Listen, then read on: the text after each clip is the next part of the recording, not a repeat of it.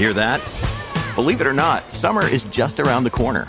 Luckily, Armor All, America's most trusted auto appearance brand, has what your car needs to get that perfect summer shine. Plus, now through May 31st, we'll give you $5 for every $20 you spend on Armor All products. That means car wash pods, protectant, tire shine, you name it. Find out how to get your $5 rebate at armorall.com. Armor All, less work, more clean. Terms apply. And thanks for being with us this afternoon. Bruce Claggett in for Jazz Joe Hall. Unless you've been in a cave, you've probably heard the stories about the pilot project underway in Vancouver. Body cameras are going to be worn by police officers. The VPD joining forces right across the country and in many parts of North America, wearing cameras to increase what many would say would be accountability or transparency. But there is a report that has come out, and it's out of Manitoba, and there's this claim. There's little reason to believe body-worn cameras will increase accountability or transparency among Vancouver police. Who says this? Christopher Schneider. Who's he? He's a sociology prof at Manitoba's Brandon University, and apparently he's published several peer-reviewed papers on body-worn cameras. He also says that the evidence is inconsistent, that the devices reduce the amount of force used by police or the number of civilian complaints against officers. Well, not all forces are going to the cameras. Not all of them are wearing cameras, even in some of the biggest cities in our country or the United States. But some of these claims from this professor should really be, well, at least given the chance to have frontline officers or the unions representing them respond. And for that reason, I bring in Tom Stamatakis, who is not only from Vancouver, but he's the president of the Canadian Police Association. Tom, thanks for joining us. You're welcome. Tom, what do you make of that? This prof says it's not going to do anything to increase transparency, accountability, nothing. Well, I guess what I would say is I resent the inference, which is entirely negative around policing, not just in the province of British Columbia, but across the country. I would argue you don't see dramatic changes with respect to accountability or transparency, because I'm not sure how the police could be more accountable or transparent than they already are. In BC, for example, not only do we have two independent civilian-led oversight agencies that oversee all of any incident that occurs between a member of the public and a police officer in the province of British Columbia, but you have numerous other mechanisms for accountability and oversight, whether it's the coroner, whether it's the criminal or civil courts, police boards, the labor processes. And in terms of transparency, again, I don't know how much more transparent you can be in a city like Vancouver, where video is ubiquitous. There's not an incident that happens in this city that isn't captured by video in some fashion or another, whether it's an individual using a cell camera or a business with their surveillance cameras or what have you. So I just think this person's taking advantage of this opportunity to sort of push out what really amounts to an opinion as opposed to actual evidence or reality. The fact is that police officers in Canada respond to about 12 million calls for service annually. Very few of those result in any kind of controversy whatsoever. And force, despite some of the rhetoric, is very rarely used in this country when the police interact with the public. You know, it's interesting that accountability and transparency are the two words that are being used a lot in this.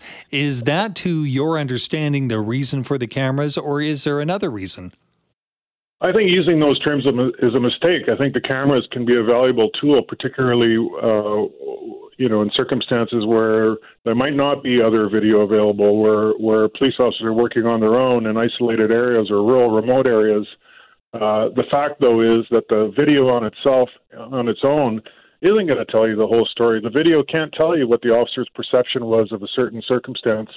The video can't tell you what the person who committed the assault or an offense or engaged in some other activity that attracted police attention.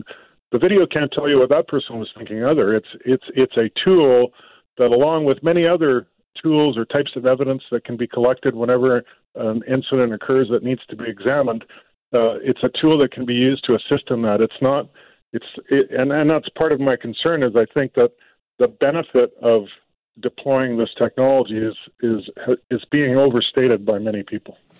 Now, there have been cases where Vancouver police officers and other officers around the province have been questioned about their conduct by the IIO. And in many cases, their unions, including your own and yourself, have questioned whether that is fair. The process may be broken. Do you think that if the process is broken, that the cameras may help your situation?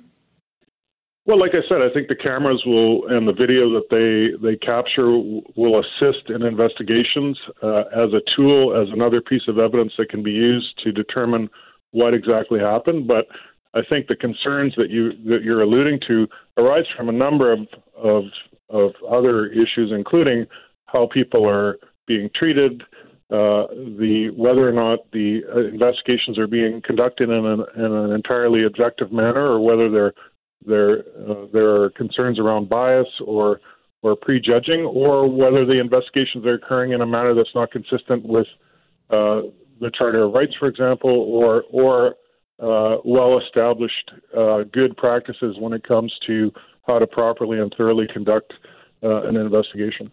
The cameras aren't cheap, and certainly the system to support the cameras is even more expensive than the hardware itself.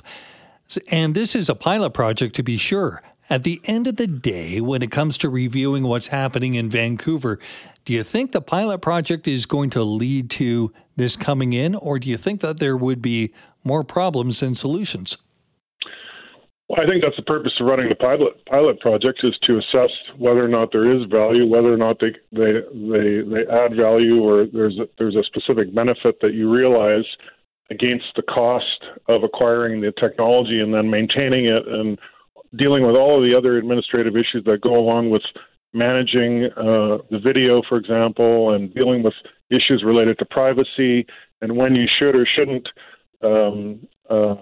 use video to record incidents.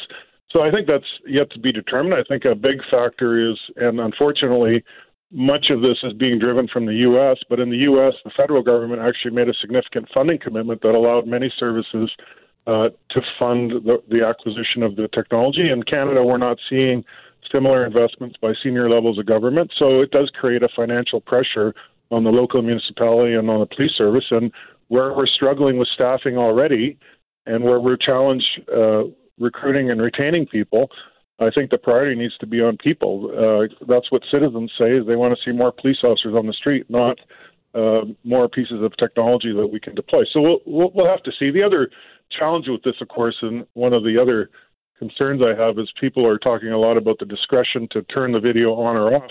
The reality is that our whole policing model is based on the individual police officer using discretion on a daily basis. Our criminal justice system emphasizes the presumption of innocence and diverting people away from our criminal justice system. So now we've got people like the sociologists or others making a big deal out of the fact that police officers are going to use their discretion.